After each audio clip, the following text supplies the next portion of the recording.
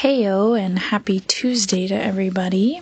The readings from today are from Numbers 6, Mark 9, 1 through 29, and Psalms 104.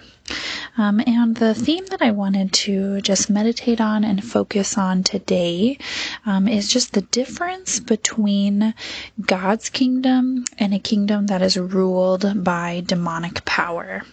And so in our gospel reading today in Mark chapter 9, in the latter part of the reading, we see an example where demonic power has been at play and at work in a young boy's life from when he was a very young age.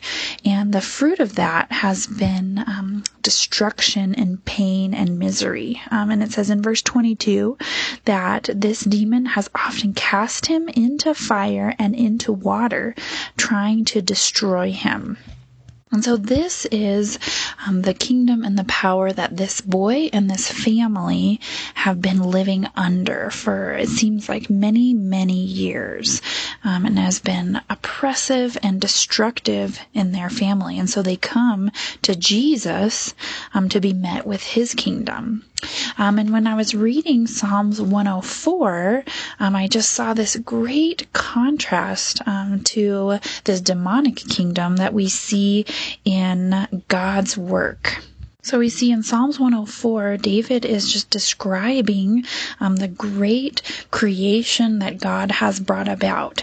And we see that he has brought and created mountains and rivers and grass. And so we see some of these descriptors of God's kingdom is a kingdom of beauty, of growth, of sustenance, that things are sustained by the Lord's words and by his works. And then specifically later it says that his creation looks to you, God, to give them their food in due season. And when you give it to them, they gather it up. And when you open your hand, they are filled with good things. And so this is the kingdom of love and goodness that God's kingdom brings about.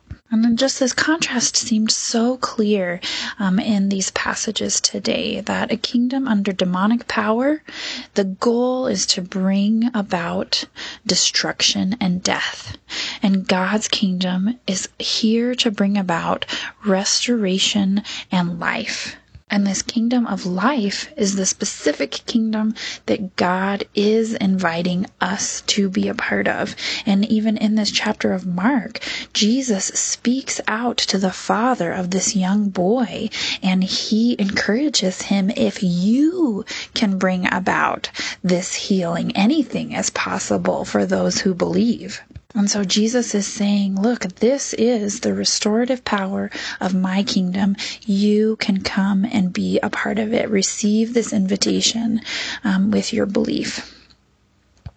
And so as we saw these contrasting kingdoms in our scripture today, that is also the lens that I am going to carry throughout my day today, to see and name what are things that look and are a part of God's kingdom of life and restoration, and what are things that look and are a part of a kingdom of destruction and demonic power. And where is God inviting me specifically in my day today to proclaim and believe in his power and the Holy Spirit's power in his kingdom to bring this restoration and life.